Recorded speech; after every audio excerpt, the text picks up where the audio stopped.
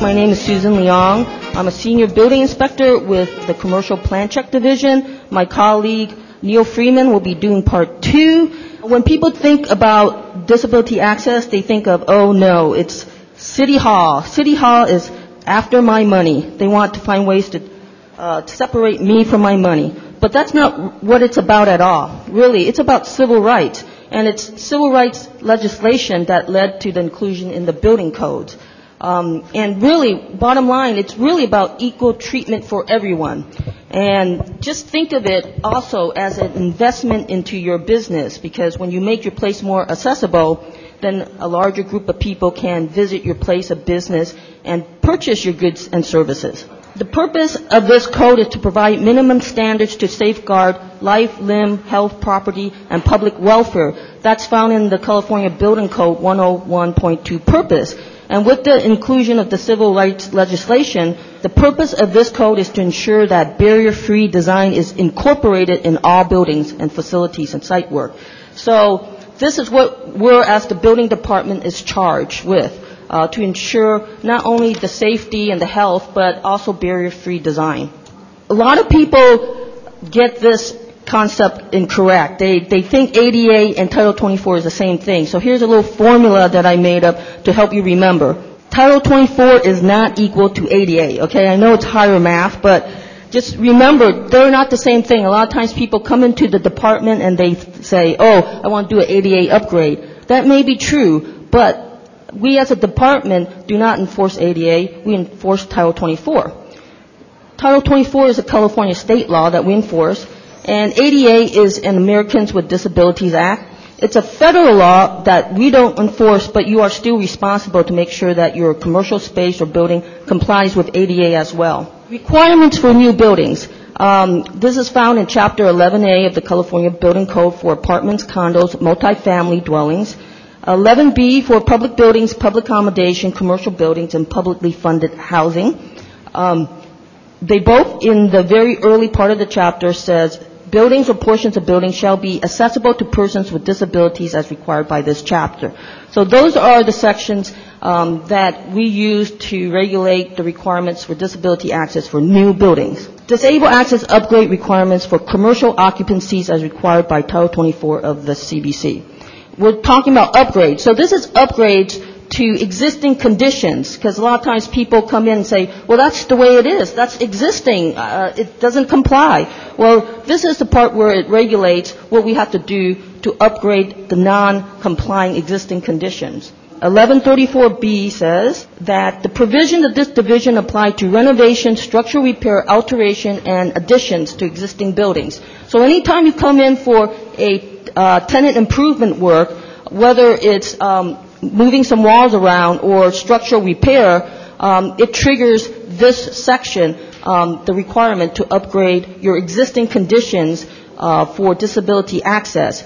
People come in and they say, well, I'm just doing a foundation repair, and I don't want to do any disability upgrades. And we say, well, your foundation repair is what's triggering additional work for upgrades. I'm going to tackle some of these frequently asked questions. What dollar amount triggers disabled access upgrade requirements? How much money do I have to spend on upgrades? What kinds of upgrades do I have to do? What if I just need a permit for some dry rot repair? Or what if I have a very small project? Do I have to do any upgrades if I'm the only one working in my office or store and I'm not disabled?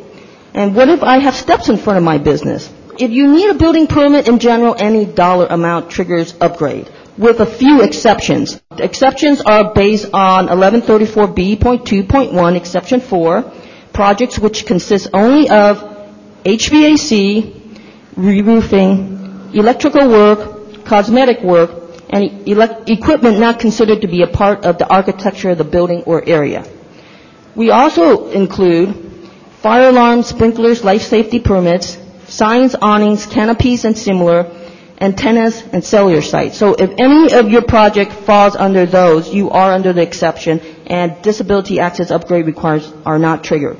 If any dollar amount triggers disabled access upgrades, then how much money do I have to spend on upgrades, and what kinds of upgrades do I have to do? In 1134B.2, all existing building and facilities, when alterations, structural repairs, or additions are made to such buildings or facilities, shall comply with all the provisions of Division 1 new buildings. What does that all mean in a nutshell? Basically, all new work to existing buildings or facilities shall comply as for new buildings. So, when you have new work, they have to comply. Let's take an example. You're installing 3 brand new single accommodation restrooms in existing 2-story buildings with no elevators. 2 of them are on the ground floor, 1 of them on the second floor. Now here's the test question. Which of these new restrooms have to comply with disabled access requirements? Is it just one of the ground floor restrooms? Or maybe it's both of the ground floor restrooms? Or maybe some of you think that, well, we don't need 2 on the ground floor, surely. We just maybe need 1, and maybe 1 on the second floor, even though we don't have an elevator to get up there. Or maybe some of you think that all 3 of them have to comply.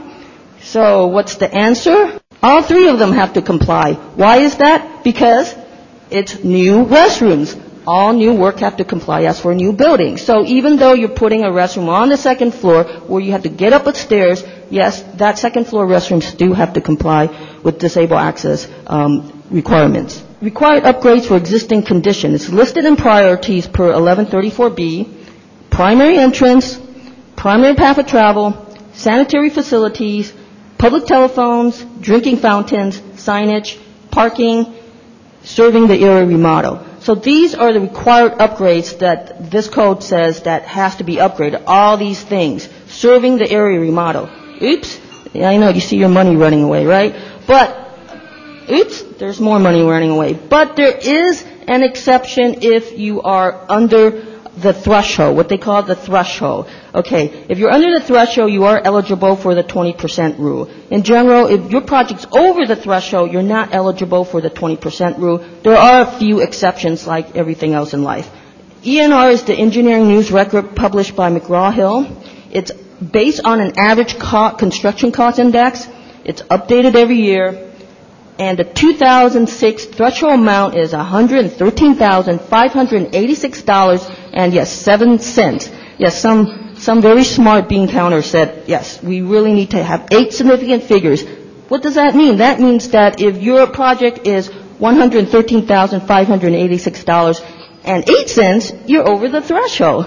So for some reason, we get a lot more projects that are a penny under for some reason. I don't know why. But anyway, if your project is under the current threshold, then your disability upgrade requirements are limited to 20% of the estimated construction cost. Example, here's some higher math again. Your project cost without the DA upgrades, $50,000. 20% of that is $10,000. That's what's needed in addition for the DA upgrades. And total project cost, $60,000. Let's go if your project is over the threshold, then your disability upgrade requirements are not limited in most cases. You must upgrade your space building to full compliance. There are certain exceptions to non-elevator buildings, so here's a few for you that I found. There are equivalent facilitation substitutes in the California Building Code and our San Francisco amendments, and you can always take your case to the AAC. My colleague Neil Freeman will be talking about later. He is the secretary to the AAC. DBI has a required disabled access checklist form that must be filled out and reproduced as part of your drawing submittal for all commercial TIs. Again, that's any kind of renovation and structural repair, alteration. The only thing is if you're under those exceptions. It's an organized way to ensure all DA items are addressed in proper priority, and the forms are available on our website at sfgov.org/DBI. What if I just need a permit for some dry rot repair, or what if I have a very small project? Okay, I want you to remember the 20% rule, okay? The 20% rule is what we use. There is no project too small for the 20% rule. If your project is under the current threshold, then your upgrade requirements are limited to 20% of the estimated construction cost. For small projects, we know it's very painful because sometimes the drawings to document the DA upgrades may cost more than the project itself. We acknowledge that. We know it's a lot for small projects, but that's what the code requires, and that's the only way we can make sure through your drawings to see what may or may not need to be upgraded. We acknowledge that it's difficult, but we do have to do it by law. Do I have to do any upgrades if I'm the only one working in my office or store and I'm not disabled?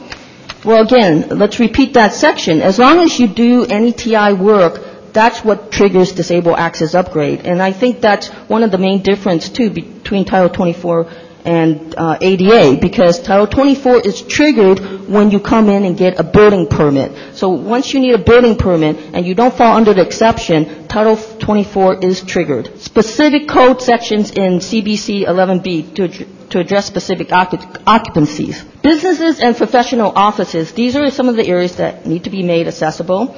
Client and visitor areas and office areas together with related toilet rooms, conference areas, counseling rooms, or cubicles and similar.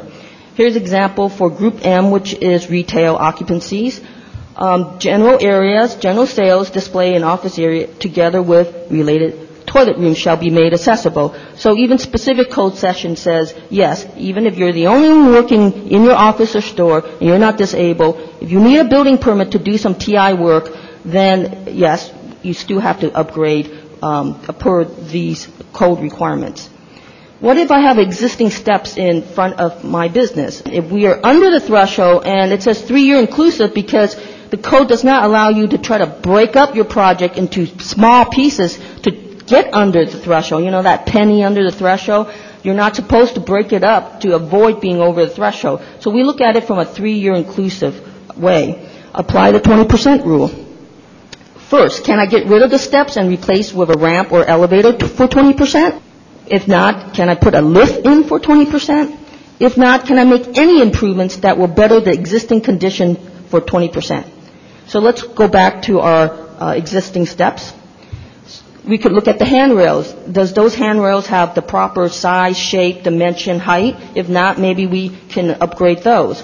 It looks like they're missing some extension at the bottom of the steps. It looks like some handrails are missing at those first 2 steps. And then we could look at the handrail on the other side because it looks like they're missing the extensions.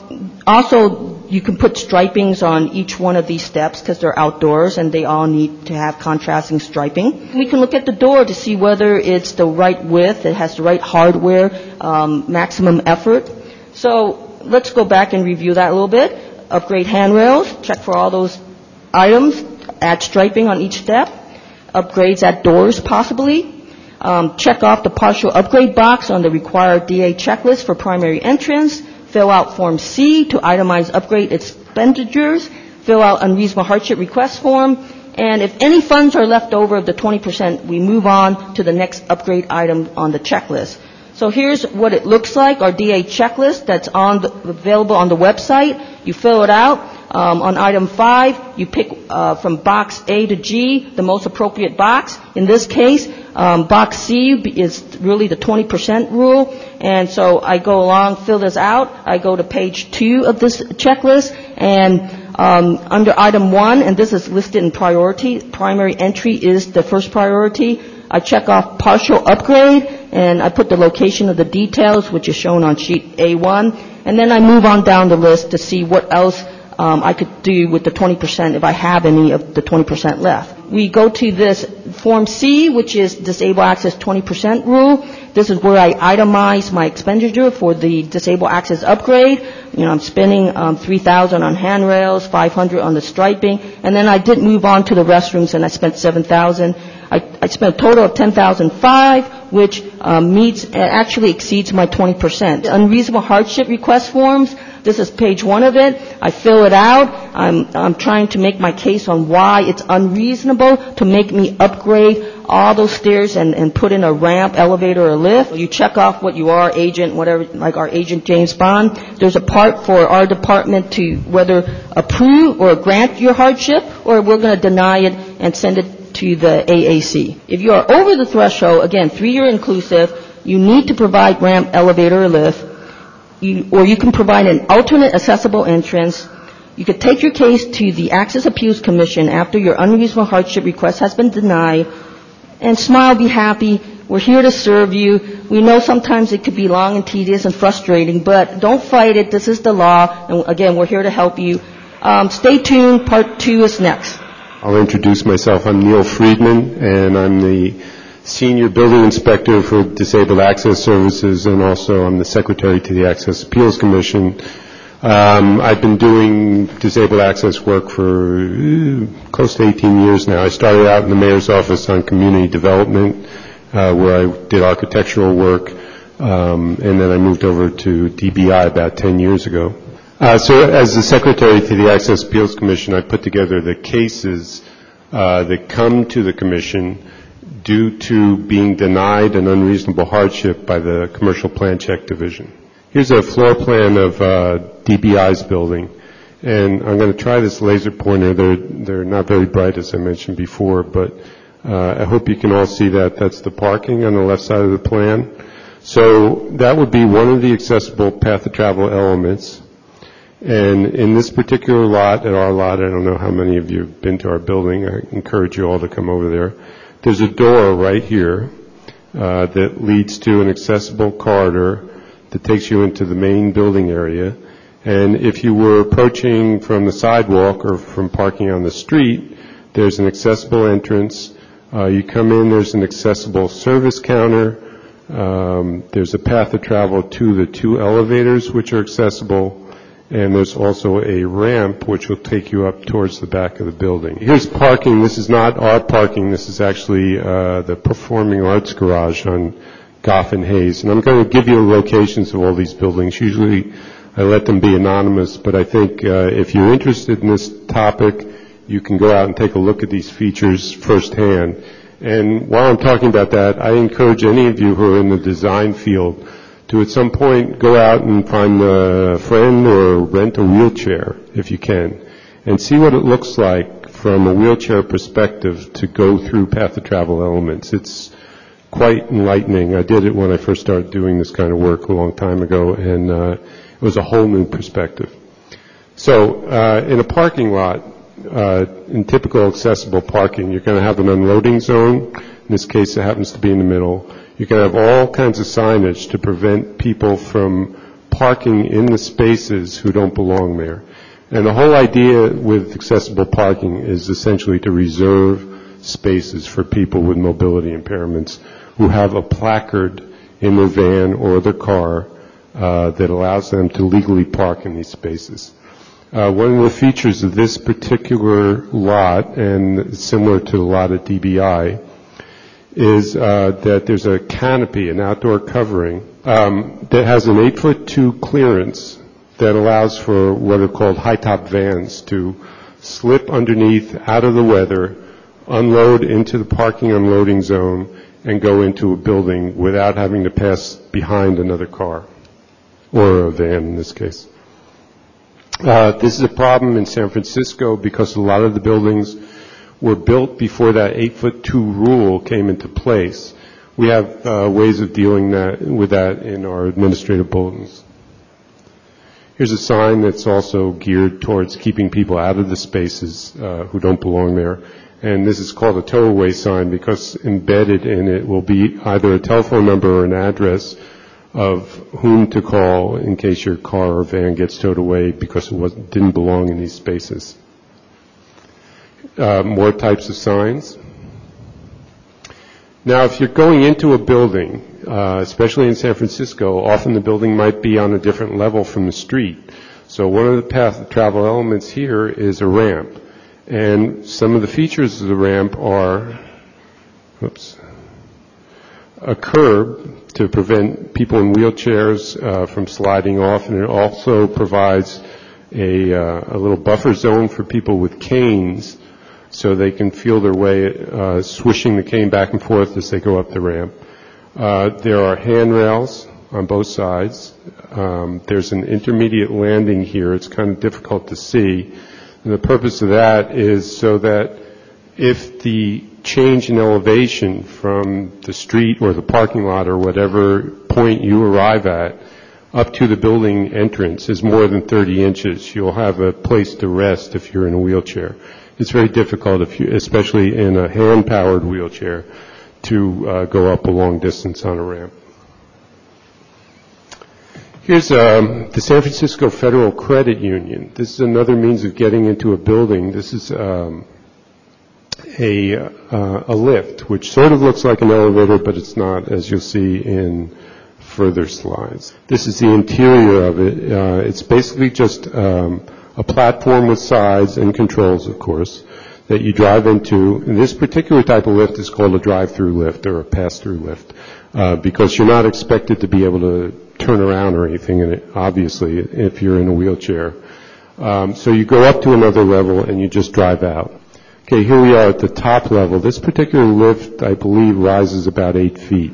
Lifts are, according to the California Elevator Code, allowed to rise a maximum of 11 feet. And beyond that, you need to install an elevator, which can be quite costly. These are expensive, but not nearly as expensive as a fully enclosed elevator with full accessible features. Here's the entrance to the DBI building. A couple of the features of this are pretty important to look at. The door at our building is very heavy, and as a result, it has a power door operator on it.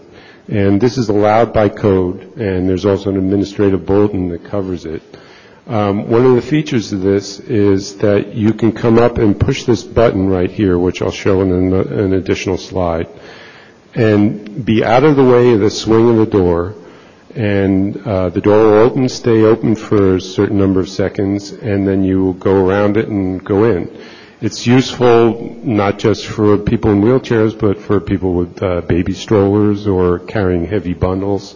I use it myself every morning because this door is unbelievably heavy. Here's a close-up of that push button. You'll notice that it's got a wheelchair symbol on the button, which is in lieu of putting the symbol actually on the door. Somewhere at the accessible entrance, the international symbol of accessibility is required to be present. Okay, here's another door. This is the back door to our building from the outdoor parking lot. Some of the features of this are that there's a certain amount of space to the latch, on the latch side of the door, to allow a person in a wheelchair to approach it and open it. This particular door is pretty heavy also. It's allowed to be up to 15 pounds in pressure because it's a rated fire door leading to a rated fire corridor. Again, you'll note the international symbol of accessibility.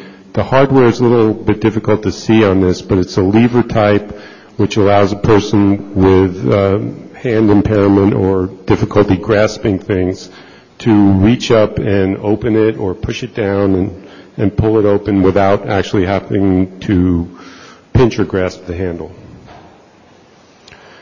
Here's, once you're inside the building, a typical hallway.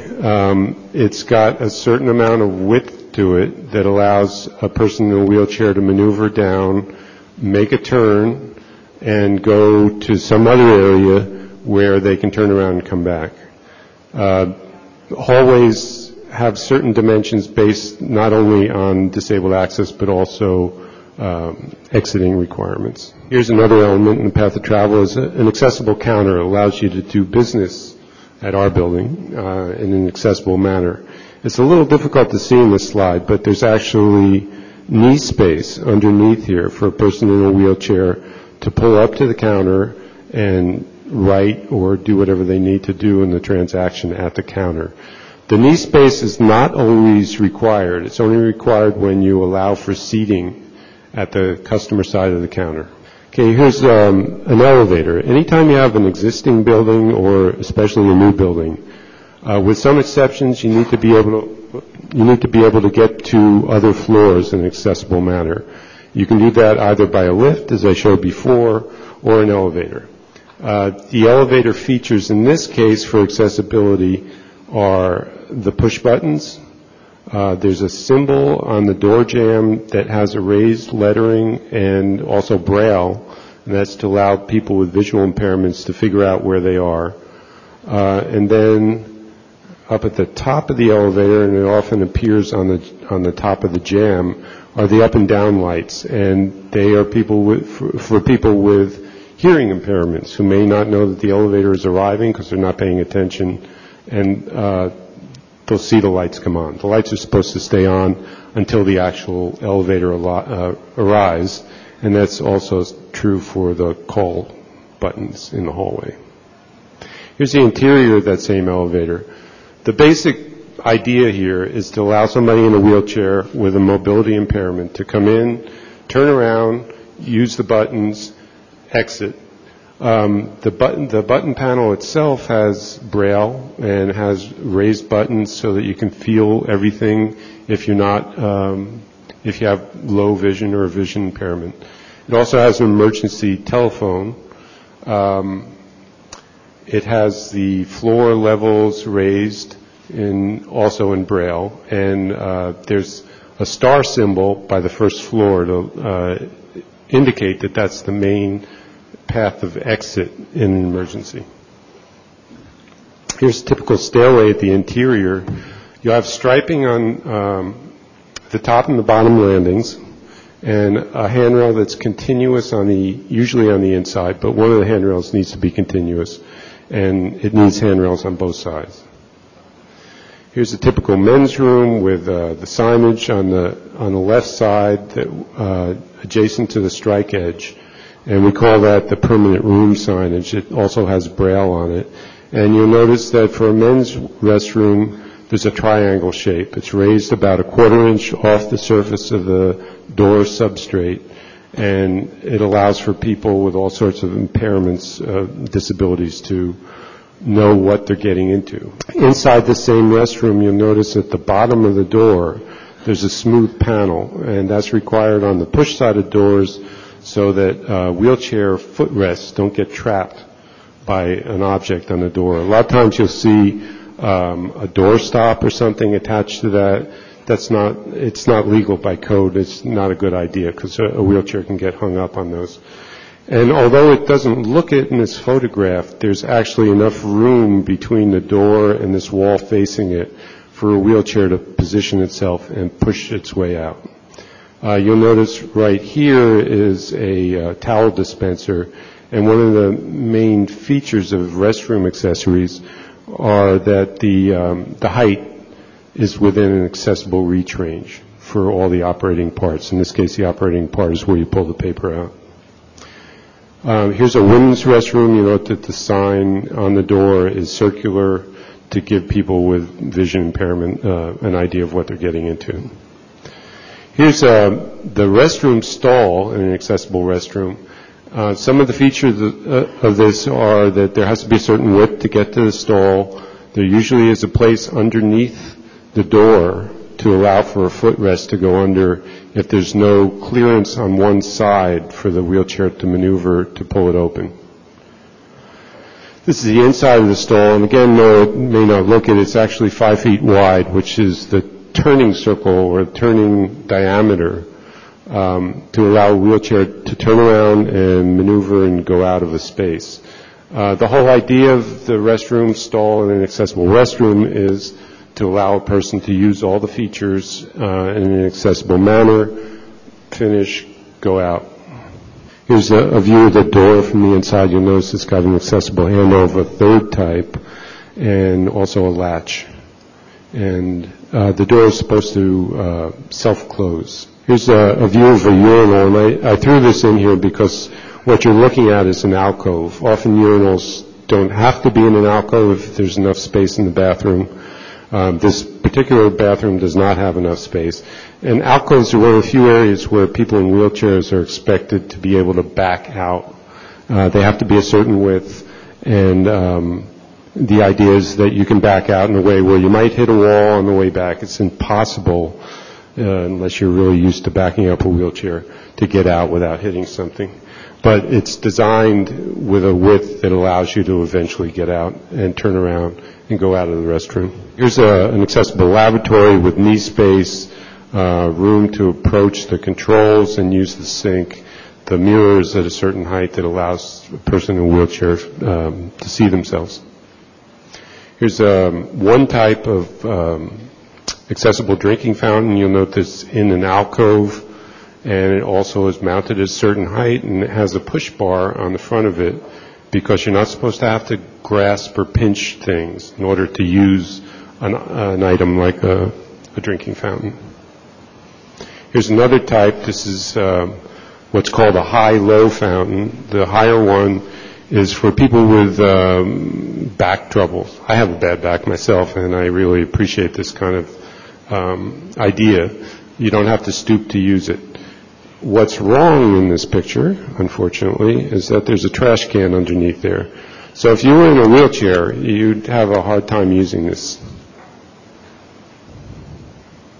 Okay, here are the administrative bulletins. I don't have enough time to get into all of them. There are 11 of them. They're online. They're also in the San Francisco Building Code, which you can, I believe you can get a copy of that at Stacy's Bookstore. The only one I really want to talk about is AB 56, the very latest administrative bulletin. This allows, I'm going to use a downtown high-rise as an example. This allows a downtown high-rise to come in with a full set of path of travel plans, exclusive usually of the office, the individual offices, but will give a path of travel for the main features of the building. And in effect, it records that path of travel, this permit that they bring in, for a period of 3 years, because we expect that codes can change within 3 years. We retain a copy of that set of plans, and then every time an architect or an engineer comes in with a plan for an office renovation, which in a high-rise building can occur dozens of times in a year, the path of travel certification is on hand. The architect or engineer does not have to bring in a full set of accessibility drawings. And I encourage you, if any of you are architects or engineers working on downtown buildings, to look into this. The Access Appeals Commission, as I mentioned before, hears appeals based on the denial of unreasonable hardship requests, and I'm the person that puts together the cases for the commission, and I sort of oversee it for the department. So we'll open up to questions and answers. If there aren't any, I can always go back to one of the slides if you want more information. Yes? I'll offer a suggestion about the benefits of access that I think might be more compelling. But first I'll go to the access problem with this building. The elevators are in stealth mode. They don't ding. And so the blind can't know whether the elevator is there and to the front, left, or right. I tried it several floors, totally silent. I hope somebody follows up on that real quick. The suggestion I had, though, about the benefits of access, too often people take the image, it's for wheelchair users when you put in ramps or lifts or accessible bathrooms. DBI might help sell the issue of compliance if people understood there's a larger group that benefits. If you have a baby in a stroller and a toddler, an accessible bathroom is tremendous because then one kid can use the toilet while you change the baby. The parent can use it. You also can attract in more customers to your store for your products or services if a parent with a baby and a stroller and a toddler, because I raised 2 kids on my own. I'm saying that because people often view wheelchair users as too few in number and maybe not so money-laden, whereas lots of moms and dads have to spend lots of money on the kids. That's not part of code compliance, but it's part of the explanation of the benefits to society of access. You're absolutely right. When I said in the very beginning of my slides that, when you make your place more accessible, then you're opening up to a larger group of people, I also meant, yes, moms or dads with strollers, and that's very true, and we didn't bring this out, but the disabled access code requirements are not just for wheelchair users. It's for people who have a vision or hearing impairment and other disabilities, and the code actually address all those as well. I've got a few questions. The first one is, since Title 24 is a state law, will I find significant differences from city to city in terms of the requirements? Okay. The answer is no. California state law is state law. You may find things like our administrative bulletins in other cities, but yeah, the major differences occur between ADA and Title 24, as Susan mentioned before. And with respect to the thresholds, can I do several upgrades in a year as long as all of them are below the threshold? Well, like we talked about the 3-year inclusive, we will count all those upgrades in a year to look against the threshold amount. So if you're doing 3, say, permits in a year, and they're all $50,000, and so really you have 150 total, we would look at that to see whether you're under or over the threshold. So that threshold applies to upgrades each year? Well, it's a 3-year. 3 years, got it. Yeah, All right. Right. The next question is with respect to that screen you had where there was a new bathroom upstairs. That means, for example, in a mixed-use building, if I added a bathroom in a residence upstairs, I'd have to meet new requirements for the stairs going up to that unit? Well, if you're adding restrooms to a residence, then that's different. You know, we were concentrating on commercial, occupancies here. So mixed-use buildings would not fall into that commercial? Mixed use, depending on which area you're talking about. The residential have 11A as the guideline in terms of regulating that, and then the commercial portion would have 11B. So we have to look at it separately depending on the use of that space. Okay. Let me make one quick comment on that. In 11A, once you've done the work, the building is built, there are no further upgrades required. There's a little bit of confusion about whether you add a new unit to the building, and we're up in the air about that. But you can add a bathroom or a bedroom or whatever you want to an existing unit. One final question is, when I'm looking at a property in order to price everything, does your website have resources where I can find out how much this is going to cost before making an offer? Our website doesn't have, it doesn't have that. In terms of cost, yeah. You have to look at the San Francisco Building Code. I'm assuming you're talking about permit fees and things like that? No, the specific Title 24 requirements, how much extra that's going to cost me in order to comply. Yeah, no, we don't have anything like that. That's something you would have to figure out with an architect or engineer. My name is Felicius Wyatt, Jr., and my question is regarding switchbacks and whether there is a height limit and or limit on the number of levels of switchbacks that can be used on the outside of a structure. Technically, no. The only limitation is that you can't rise more than 30 inches without having a landing. So at a 112 slope, that would be every 30 feet. Good afternoon. My name is Jackie Bryson. This is like old home week for me. Hi, Nancy. Hi, Neil. I have an interesting question for both of you. Back on December 22 of 2005, 75 Doré, which is the Folsom Door Apartments, was cited by Jim Hutchinson for the difficulty we were having with the ingress-egress door into the lobby off of our courtyard. And the 30 days have come and gone, and we're almost coming up on a year ago that this was written, and nothing has been done on that. Do I need to file a new complaint regarding that particular matter, which was noticed back in December of 2005, or what is the appropriate next step for me short of filing a claim against the city and county of San Francisco for having this building not being in compliance? No, you do not have to file a new complaint. And if it's the property I'm thinking about, the issue there is that the building is going to be torn down. But I'm not the building just completely opened. intimate with the complaint, so I don't know.